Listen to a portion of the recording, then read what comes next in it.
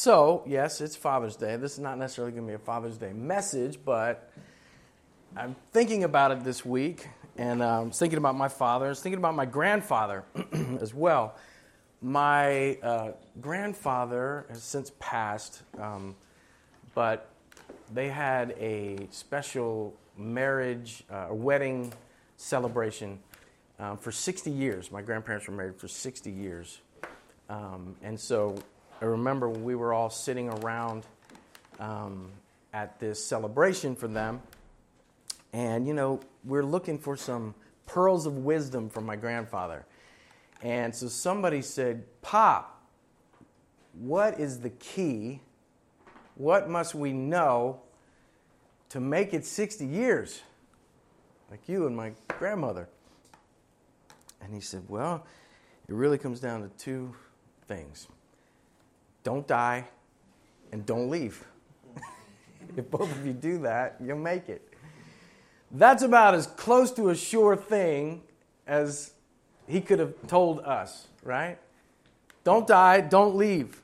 The truth is, in our world, in marriage, in society, in our culture, all over the place, it seems like there is not a sure thing. Nothing is guaranteed.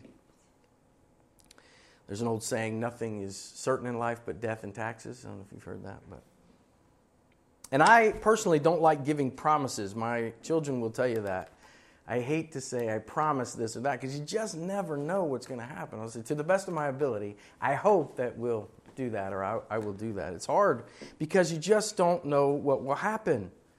And when we live in a world like that, it makes it somewhat uncertain and somewhat stressful, right? Especially today in the world where every foundation, every security is constantly being shaken and seemingly broken down. I heard someone say once, if you live in New York City and you're thinking about going out for dinner or something like that, or staying home, go out, because you never know what you're going to see. You never know what you're going to experience. There are some things I'd like to unsee by going out, because it's true, you never know what you're going to see, some good, some bad, but there's just uncertainty everywhere. That's part of life. But this morning, as we wrap up our message series in the book of 1 John entitled Living in the Light, we come to the end of chapter 5, the final chapter in this letter. And this is the final word that the apostle and disciple John writes to these Christians at the church in Ephesus and the surrounding region. And John is giving a message of hope to these Christians because there is persecution, there is difficulty all around them, there is uncertainty all around them. But he's giving a word of assurance, of confidence, that there are a few things you can know beyond a shadow of a doubt. And they are all in Christ Jesus this morning. And it's not just theoretical, it's not just theological. It's solid truth to build your life on.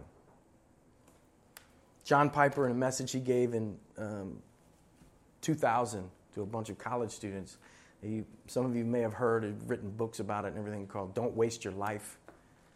And there's one little quote from that. He says, "You don't have to know a lot of things for your life to make a huge difference." He's talking to college students getting ready to go out and charge the world. You don't have to know a lot of things for your life to make a huge difference. But you do need to know a few great things that really matter, and be willing to live for them with all your might and to die for them. And this morning we're going to look at this passage of Scripture and look at a few things that you can know, you can bet your life on and build your life on in Christ Jesus. So let's look at 1 John chapter 5. I'll begin reading in verse 13. It should be on the screen, or you can follow along with what you have. Beginning in verse 13 of 1 John chapter 5.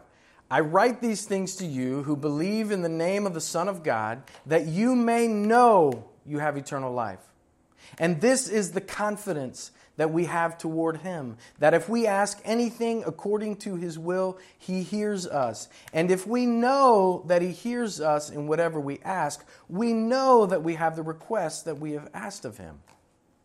If anyone sees his brother committing a sin not leading to death, he shall ask, and God will give him life. To those who commit sins that do not lead to death.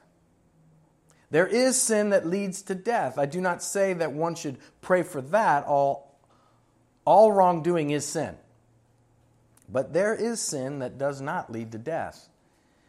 We know that everyone who has been born of God does not keep on sinning, but he who was born of God protects him, and the evil one does not touch him. We know that we are from God, and the whole world lies in the power of the evil one. And we know that the Son of God has come and has given us understanding, so that we may know him who is true. And we are in him who is true, in his Son, Jesus Christ. He is the true God and eternal life. Little children, keep yourselves from idols. Let's pray. God, thank you for your word. Speak to us this morning in a way that I couldn't possibly. Through your Holy Spirit. In Christ's name, amen.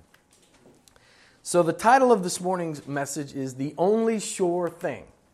Right? In a world of confusion, deception, darkness, a culture of conflicting messages and headlines about the failures of institutions, the failure of our leaders, there is something that we can know for sure. See, the overarching purpose of John's letter here to the Christians is to be an encouragement to their faith and to help them be sure of their faith and to reject the doubt that some were trying to put into the church at that time so that they could walk in assurance and walk in joy because their hope is not in the things of the world or even in themselves, but in Christ Jesus and his finished work on the cross. To know that they are in Christ. It's interesting here because we've talked about the context of this letter. He's writing this church at Ephesus, and what had happened is some people had gotten into the church with this Gnosticism, this Gnostic philosophy. It's kind of this philosophy of knowledge. And they were making all kinds of statements about who Jesus was he God, was he man, all these things. But that Gnosticism, that's from the Greek meaning known, to be known. This is kind of a philosophy based on knowledge, right? Trying to get understanding and knowledge. And John rejects it because what happens is when we rely on our human knowledge, we miss it every time. We're limited. We begin to fill in gaps with things that don't belong there. But it's interesting, he uses that word know as he finishes this letter 6 times in these 8 verses. It's almost like he's going back at the Gnostics. You want to know something? I'll tell you what you can know. This word know in the original language, to be sure, to understand, to see, to perceive. John is writing to the church at Ephesus and to you this morning and me and telling us that we can know. We can understand and perceive the things of God. We can be sure and confident in our faith. So what is it that we can know beyond a shadow of a doubt in Christ? First of all, we know we have eternal life. That's what he says right here in verse 13. I write these things to you who believe in the name of the Son of God, that you may know that you have eternal life. Praise God. First and foremost, the rest of this knowledge that he's talking about, the rest of these things he's talking about, you can know, are based in those who believe in the name of the Son of God, are founded in Jesus Christ, the Savior, who is true, who is faithful, who is sure. And so all the other knowing we do in life, the knowledge that we pursue, must be grounded in faith in Christ first and foremost. I write these things to you who believe in the name of the Son of God, that you may know. I am secure in Jesus. You are secure in Christ. If you have prayed in repentance and prayed to receive Christ as Savior and trusted your sin to Him on the cross, you are secure in Him. I remember when I was a kid, I prayed to receive Christ at a young age, 7 years old. I was around it all the time, the message. I had a burden for my sin. I understood that I was broken. I was not perfect and all those things. And I understood that I had sinned against God, and I prayed to receive Christ. And it was, early in my life, which is a blessing. However, I still found myself wrestling with sin to a certain degree, and I didn't really understand the security I had in Christ. And so I remember I used to sneak in my dad's room, my mom and dad's room, and my dad would like take the change out of his pockets and he would stack it up on his dresser. And he would like quarters, dimes, nickels, pennies. And I would take all the quarters. I would leave the pennies and the dimes and nickels. And I remember my dad going, I wonder what's going on. Somebody keeps getting my quarters. And he would just kind of beat around the bush, and I felt guilty. I knew it was me, I would snatch those quarters. And then I'd go to church on Sunday, and then they'd have the invitation, and then I would be like, uh-oh, I think maybe I'm not saved. Maybe I've slipped through the cracks somehow. Maybe the fact that I sinned again, or I took my dad's quarters, maybe that has disqualified me. So I probably prayed the sinner's prayer 1,000 times, right? Asking God to forgive me and to save me. But what John's saying is that's not necessary. If you put your faith in Christ, belief in the Son of God and His payment for your sin, you are secure in Him. You have eternal life. I have eternal life. It's not something that I can keep earning or earn at all. It's by the grace of God that you are held. And listen, Christian, this morning I want to encourage you with that. You are held in Christ Jesus by His grace. Your account is settled, and one day you will see Him face to face. And I will see Him face to face. Take heart. It's not in your effort, but in His grace. Ephesians 2:8. For by grace you have been saved through faith. This is not of your own doing. It is the gift of God, not a result of works, so that no man may boast. What a blessing. What a gift that I don't have to earn, that you don't have to earn, but faith, the faith kind of believing in the Son of God, to depend on Him. And what He has given us is eternal life. The haunting question of the world that people wrestle with, what's next? What happens when I die? He has purchased eternal life in the presence of God Almighty for eternity. My eternity is set. One day I will see Him face to face. Be encouraged today, believer. When things get difficult, when there's struggle, and there will be struggle, this is not the end of the story. He's going to prepare a place for us. And so eternal life, though, also means abundant life today. Eternal life begins right now. We are living in that eternity. Jesus said, I came that they may have life and have it to the full. You want life? Life is in Jesus. If you have Jesus, you have life. Not temporary, but eternal. So be encouraged this morning. John says, I write these things that you might know, that you might have confidence that you have eternal life in Christ Jesus. But not just eternal life, but in Christ, my prayers are answered. I can be confident and know that my prayers are heard and answered by God. He says in verse 14 there, and this is the confidence that we have toward Him. If we ask anything according to His will, He hears us. And if we know that He hears us in whatever we ask, we know that we have the request that we have asked of Him. This was earth-shattering for the Jewish people of the day. They were used to going to the priest. The priest would go in and make the sacrifices for their sins. They would intercede for the people. Jesus came to tear that veil in two. And if you've ever been down to St. Patrick's Cathedral, it's beautiful. You go in there, it's awe-inspiring, right? But it's interesting. Last time I went in there, I was walking around. They have confession booth in there. And I think it's kind of on some people's bucket list to do confession at St. Patrick's Cathedral. So they wait in line to confess to the priest. Scripture tells us that when Jesus was crucified, the veil in the temple was torn in two, that you and I might have access to God Almighty, not because we're good enough, not because we're a priest, not because we're holy in and of ourselves, but because Jesus is our priest. Jesus has paid the price for our sin, and so we have access to God Almighty. As you walked in this morning, you have access to the Father through Christ to pray, to say, Lord, help me as I go in here. As you see somebody coming toward you, God, please be with me today. He hears you. He hears me. As believers, we ought to walk in that. We ought to relish that. He's with you.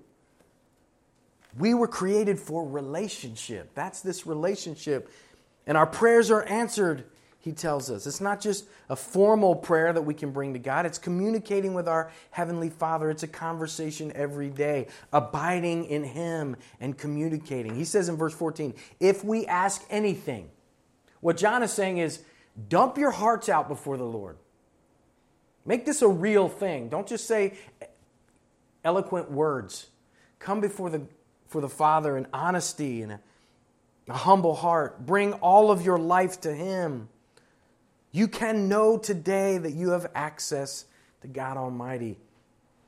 Be anxious for nothing, but in everything by prayer and supplication with thanksgiving, let your requests be known to God. Over and over again in Scripture, He says, come to me. Speak to me. Cast your cares on me. Our prayers are answered. Our prayers are answered in accordance with God's desires and purposes, however. And part of us growing as believers is our desires being transformed into God's desires.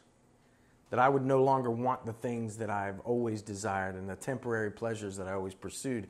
God, by His Holy Spirit, is sanctifying me. He's changing my desires, changing my wants.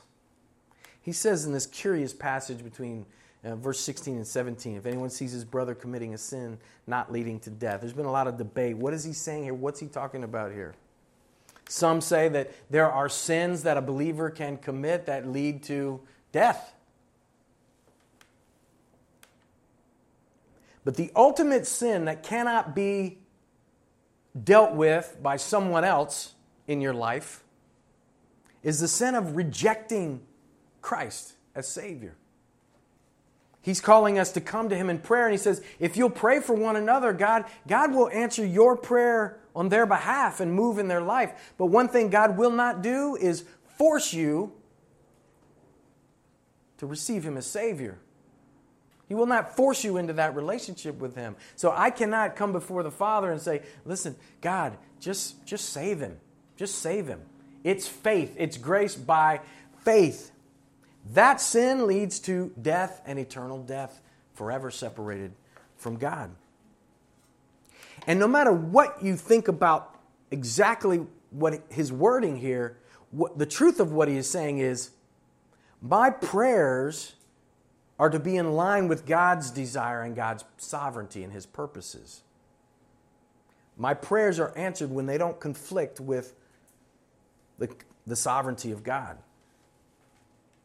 Some may say, well, what's the point of praying then if it's simply what God wants already? Listen, we misunderstand prayer. What prayer is, when I humble myself before the Father and bring my request to Him and pray to Him, I'm submitting my life to Him. I'm submitting every area of my life.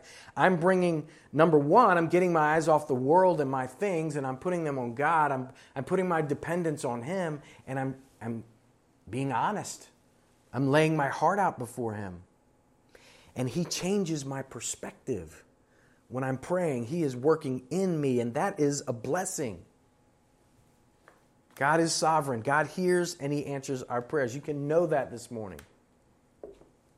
And another thing John is telling us here is the first thing you should do when you see a friend or someone who's caught in sin, someone's broken in sinfulness, is pray for them. I'm convicted we don't pray for one another personally enough. God has given us as a gift to one another to carry one another's burdens, to pray for one another. He's saying, come on behalf of one another and pray. So He gives us eternal life. You can know that today. You can know that your prayers are heard and answered. And you can know that the power of sin is broken in you, in Christ Jesus. Verse 18, he says, we know that everyone who has been born of God does not keep on sinning, but he who was born of God protects him, and the evil one does not touch him. The present tense of that phrase, keep on sinning,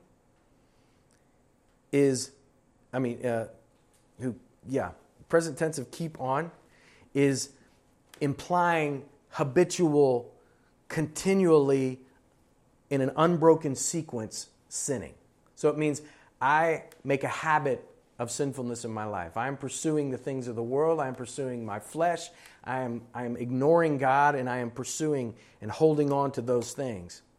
But he says those who are born of God, he protects, and the evil one does not touch him. You might say, well, I sin. I do sin at times still. And he says, that do not touch him. What the scholars say about that word in the Greek is it's stronger than touch. It means grasp or to lay hold of. What he's telling us here is Satan and sin cannot grab hold of you and hold on to you in Christ Jesus.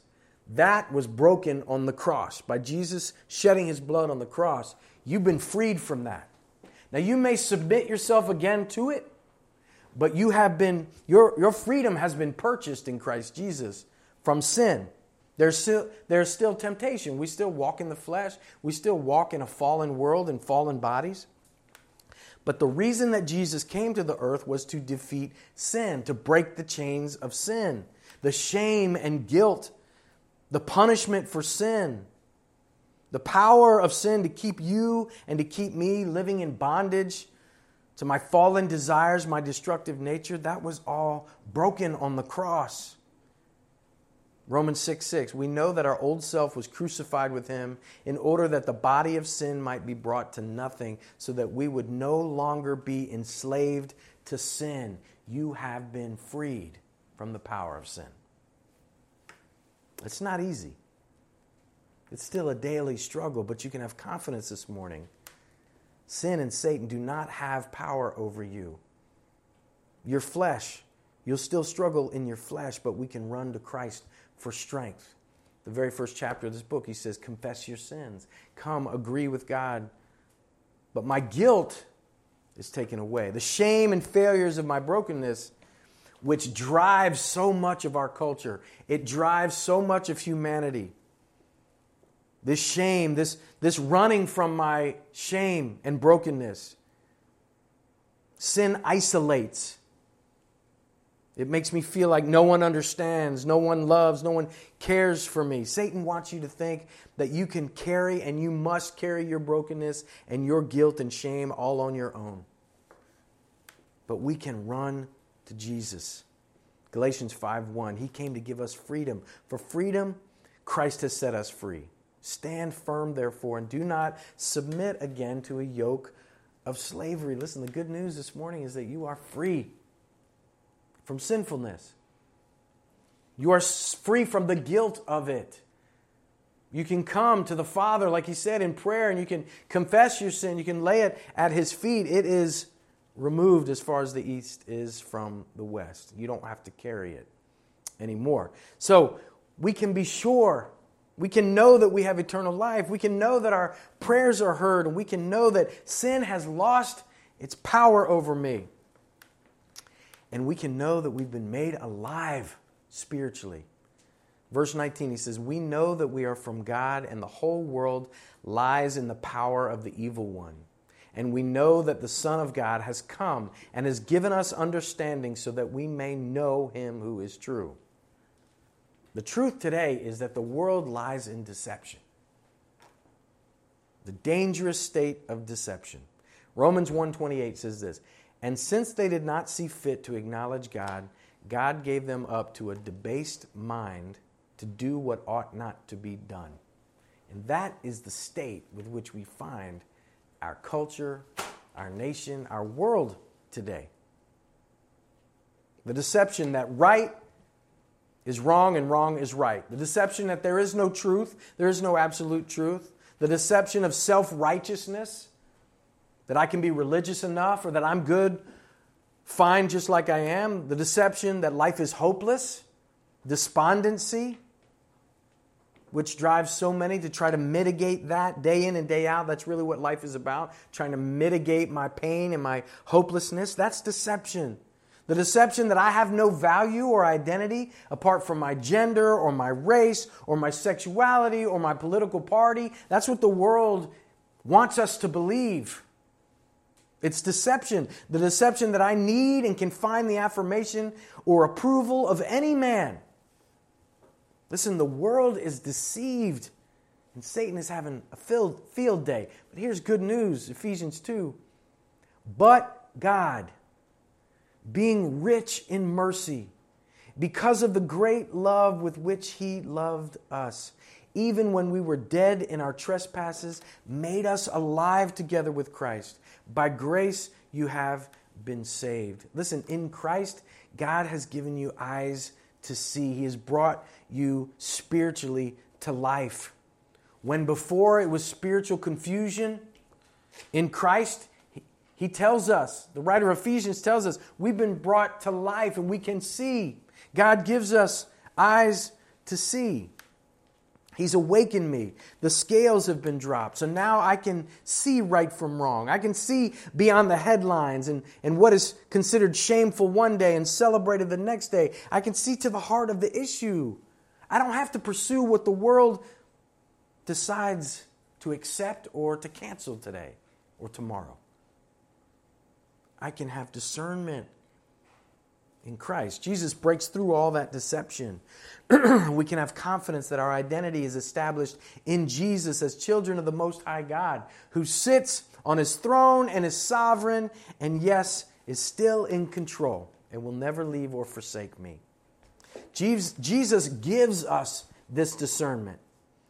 In verse 20, He says, He has given us understanding so that we may know Him who is true. Listen, knowledge and understanding, as opposed to these philosophers back in the day and many today, is given. It is a gift. It's not achieved. People throw around the words like, is God fair? God's not fair. You think it's fair that some people are intelligent enough to figure out the philosophical, spiritual, theological things of God? That's fair? And if you were just born in the wrong place at the wrong time, you don't have... Or is it love, an expression of love that anyone can come, even a child can understand that God loves you and came to rescue you and to save you? That is a good, loving Father, and that's exactly what He did. It's not based on anything, any high knowledge that I can have in and of myself. It is what God gives me. Ephesians 1:18, in Christ, He talks about our eyes are enlightened. This is the work of the Holy Spirit in your life. Listen, if you're a believer, if you're a Christian, the Holy Spirit resides within you and He is speaking. He is revealing Himself to you and He is speaking to you about the world around you, about your relationships. In everything, He is speaking. The Spirit of truth and the Spirit of error. And the Spirit of God is the Spirit of truth. And so you can know that you have access to wisdom and discernment in Christ. Christians, quit being so confused. When a headline hits or a new fad comes on or people are saying this now, I'm not sure, I thought maybe that. Run to the Word of God. See with spiritual eyes. Don't see the temporary things of the world. See people as either broken and hopeless without peace, and that should stir up compassion in us because we too have once been broken without peace. And those who are brothers and sisters in Christ that need encouragement, need accountability. See with the eyes of Christ. That's one of my prayers all the time. Lord, give me your perspective, because my perspective is full of flesh in and of myself. The way I respond to people, the way I feel in my flesh is still raging against the Spirit of God. And so pray that He would give you that wisdom and you would be aware that it is yours. See beyond the world that is screaming all around us and pursue godly wisdom.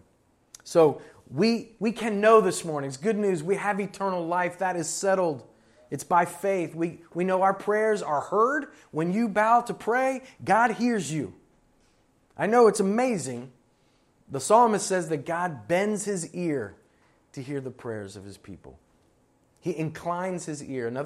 Another translation is He tunes His ear. His ear is tuned to hear you today. Your sin has no dominion over you. Even though you still sin at times, even though there's still wrestling with the flesh, you are freed from that. You can walk in freedom and you can grow in holiness. He is doing that work in you. It's not you doing it in yourself. And you are alive spiritually. you have the perspective of Jesus. Just pray that you would see with his eyes. And finally, I know Jesus. I can know that I know the Son of God. I know Jesus, and he knows me. He knows you this morning. He says there in verse 20, and we are in him who is true, and his Son, Jesus Christ. He is the true God and eternal life. Little children, keep yourselves from idols. In him. We are in him who is true. This relationship, we walk with him, talk with him. Without Jesus, I say this all the time, nothing changes. With Jesus, everything changes. I can testify to that in my own life. And listen, today, Christian, let me encourage you. The mystery of eternal life, the mystery of life and death, the mysteries of God, the mystery of purpose and meaning in life, you have in Jesus Christ. Jesus fulfilled all those things. The answer to loneliness, the answer to being accepted, is all in Jesus Christ. He affects everything. He knows you. He cares for you today. He knows every trial you're in. He knows every pain and burden. And he's promised to bring peace in the midst of the struggle, in the midst of the storm. You have Jesus, who's promised to never leave you, never forsake you. And his desire is that you grow in that relationship with him, your understanding of him. Philippians 3:10, Paul wrote, that I may know him and the power of his resurrection. For Paul, it was all about knowing Christ more and more. We have to get our eyes off of our circumstances because those change. Some days they're good, some days they're bad. The difference is my faith is not in my circumstances. My faith is not in myself, because I can tell you from my perspective, that's depressing. Because I know I'm capable of a few things, not much, and most of it ends up in the wrong way. Rick Warren wrote a book several years ago, got real popular. I actually never read it, but I did read the first line. It says, and I like that first line, it says, it's not about you. That's how he starts off a Purpose-Driven Life book. It's not about you. I like that. Because that's true. It's not about me. Listen, that's what it means to come to faith in Christ, is I get my eyes off of myself and say, I can't save myself. I can't do this. I can't make meaning of life. I can't find purpose in life. And I can't see you. I don't see you or hear you, but I'm putting my faith in you, Jesus. And Christian, the call is not to do that and be like, all right, good, got hell out of the way. Now I can just do what I want. No, it's a relationship he has saved you for. It is to give you more and more of himself every day. All through this letter, John gives us a mirror. He's holding up a mirror to determine whether or not I am in Christ. I can know that. Am I changed? Am I changing? Is he changing you? He sums it up in 1 John, the beginning of this same chapter, chapter 5, verses 1 and 2. He says this. Here's a little mirror that John holds up to you, Christian, this morning. Everyone who believes that Jesus is the Christ has been born of God. And everyone who loves the Father loves whoever has been born of him. By this we know that we love the children of God, when we love God and obey his commandments. Right there, he gives us three things to look at. First of all, belief. Everyone who believes in Jesus Christ. Have you put your faith in Christ Jesus as Savior, one and only Savior and Lord of your life? So there's this theological aspect of this mirror. But also, do you love the Father? Do you love God? Do you seek to please the Father? It's not about work salvation. He's saying it's natural. You love the Father, you obey his commandments. You love him, you pursue him. He changes me. I see that my life is changing. My desires, my wants are changing. Are you changing? And then finally, love one another. He says that's proof. He's not saying you have to love each other to be saved. He's saying if you love the Father, if you know Christ as Savior, you will love one another. It's not a work salvation. It all begins with that faith in Jesus Christ. And so He came to give us a relationship with Him, to walk with Him. It's interesting. I don't know if anybody else sees it this way, but that last verse, he's going through all this stuff, and in the last verse he says, little children, keep yourselves from idols. Well, where'd that come from? Didn't even seem to fit there. What's he saying? He's saying, danger, Christians. Danger. Everything is pursuing the throne in your life. Career, relationships, whatever it is. It's pursuing the throne of your heart. John Calvin said, the human heart is a perpetual idol factory. And it's true. Constantly, I want to pull away. Constantly, I want to follow someone or something else. And so what John is saying is here, all of this, keep yourselves from idols. If Jesus is not on the throne of your heart and your life, if you're not pressing into Him and He's not first, then other things are creeping in to be on that throne. When we live outside of faith in God's promises, this assurance that He gives us, that's idolatry. Let me encourage you this morning. Keep Jesus first. Encourage yourself and those around you in the promises of Christ. When the rain and winds blow of life, and they will blow, don't abandon your faith. Press in. Don't abandon your faith and reach out for something that looks more immediate, more satisfying in the moment. Hold on to Christ because He is holding on to you. Don't grab onto the obvious sins of life, and don't grab onto those more subtle sins of life like pride and fear and self-preservation that are constantly vying for the throne of your heart and mind. The enemy of fellowship with God is idolatry. I mean, this is the story of mankind, right? I've said this before. God pursues, we run. God pursues, we run. God pursues. As His children, as Christians, as believers, He's still pursuing you. He's still calling you. He's always calling us closer. In every trial and every struggle that you have, one of the things that God is saying to you is, come closer to me. Hold on to me more. Hold on to that less.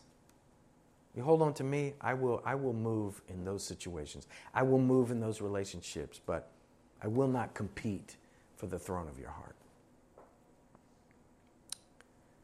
Jesus is mine. Blessed assurance, Jesus is mine. Old hymn we used to sing growing up. Today you can be sure about your eternity. Listen, I just want to make that clear because the rest of this flows from that. You can be sure today that you have eternal life. God has made that available. He is a good Father. He created us. He set a pebble in our shoe, which Ecclesiastes 3:11 says that God has set eternity in the heart of man. That is a pebble in the shoe of mankind to remind us, to create this uncomfortableness, like there's got to be more. There's more than what I see here. And that is God's homing signal to you to come to Him. And you can be sure of eternity in Christ Jesus, something even a child can come and put their faith in and understand that God loves you with whatever baggage you have. Doesn't matter where you've been, doesn't matter what has happened to you or that you have done to others, does not matter. He calls you in His love to be restored, to be forgiven, to find salvation in Jesus Christ. That's why Jesus came. This morning He offers it to you fresh and anew. That voice. Remember, we run, He pursues. This morning He's pursuing some of you, continuing to pursue you, calling you to Himself. I love you. Trust me. You can know that God hears your prayers this morning. Christian, God is listening. His ear is bent. He's active in your life. He saved you for a relationship. His desire is to walk in that relationship with you. Live in confidence and purpose, seeing with spiritual eyes while the world around you sees and responds with eyes of flesh that have no confidence, no real assurance of anything. It's a state of panic and confusion. Don't live that way. Don't burden yourself under that slavery. Trust in Christ. Christian, live this way. It's not theoretical. As you leave this building, celebrate. I am protected by God. I'm walking with God. He's with me. Even when I fail, He doesn't run off like people do. He's there. When I was a kid, we used to play marbles every now and then. I was reminded of this. We went to Five and Dime out in the Poconos this past week. And my kids are like, 5 and what? It's called a 5 and, it's like 5 and 10 on the sign. We called it a 5 and dime. Anyway, that's where I got my marbles for like 40 cents for a whole bag of them. And we used to play at school, and I remember every now and then a kid would come who just like found some marbles in his dad in their basement or something that his dad used to have, or he got some marbles from somebody somehow, and he would have like these marbles that we all knew because we were experts at marbles. Those are nice marbles. Or they'd have one nice like cat's eye marble that was like, wow, we'd see it in their bag and we're like, hey, how's it going? You know, they just thought everybody liked them a lot, but we were just like trying to get those marbles, and we knew they didn't know what they were doing. So we're like, I'll play you. Everybody wanted to play him. So we'd play him for that marble, and we'd get him to play that cat's eye or that real valuable marble and lose it like that. Before he knew it, his bag was empty, and we're like, all right, thanks a lot, bye. Just kind of took advantage of him, right? And he thought we were all trying to be his friends, and actually we just wanted the marbles. I'm thinking one kid particularly. I've already repented of this, so. But listen, as believers in Jesus Christ, as followers of Christ, if we don't understand and recognize the treasure that we have in Christ, the assurance we have in Jesus, this world will tear you up. It will drag you through the hopelessness. It will drag you through the lack of peace. It will confuse you. It'll call you this way and then that way. It'll say, no, act this way. Okay, Christian, we'll accept you if you act this way or do this thing or say that thing. Listen, our confidence is in Jesus Christ. Today, walk in that. God does the business of changing people's lives. Sometimes we think we're doing a noble thing by adjusting the message of Christ and Christianity so that it's more palatable for people. Listen, people are lost and broken and dying for the truth. But if they don't see the truth in my life and in your life, they'll never believe apart from the sovereign work of Christ, which He does in people's hearts. But they'll never believe by looking at your life or my life. Listen, we have all these things in Christ Jesus. Jesus is the sure thing, and you can live that way. We're called to live that way. The world, Satan, my own flesh, will rob me blind, leaving me broken and hopeless, believing in the promises of the temporary things around me. Listen, today, let me encourage you. Set Christ at the center of your life again. Set Him on the throne of your life. Reset this morning, wherever you are today, wherever you're at, wherever your relationship with Him is, reset in prayer this morning. Say, God, take the throne of my life. Take the reins of my life. Press into Jesus. Rely on Him. Talk to Him. Show Him to the world with confidence that He is the one sure thing. You've been given all of that in Jesus Christ. You can know this morning you are loved. You are cared for. And He holds you in the grip of His hand. Let's pray. Father God, thank You for Your love and grace. Thank You, Lord, that You love us. You pursue us even when we're running full speed away. When we are begging and searching for things to trust in, for people to trust in besides You. And over again, we end up broken and hurt. And over again, You are standing with Your arms wide open. And so if there's one here this morning that doesn't know that they have eternal life, I pray that today would be the day that they would relinquish the death grip they have on their life and trust You trust your love. And Lord, for all of us that walk as Christians, all of us, any of us who proclaim to know Christ as Savior, Lord, may we walk in that victory. The confidence that we have eternal life. We have abundant life here on this earth. That this is not the end of it. The grave is not the end of it. We have the promise of eternal life, and we have the promise, God, that you hear our prayers, you hear our cries for help, and you respond. God, we have confidence that you are changing us, you are moving, working in us, giving us spiritual wisdom and discernment. You have awakened us from our sleep. May we walk in that, not submitting ourselves again to the yoke of the slavery of sin, but Lord, confessing our sin, walking in an active, loving relationship with you, and demonstrating to the world that we know Jesus, and he knows us, and he wants them to know him as well. Lord, we love you. In Jesus' name, amen.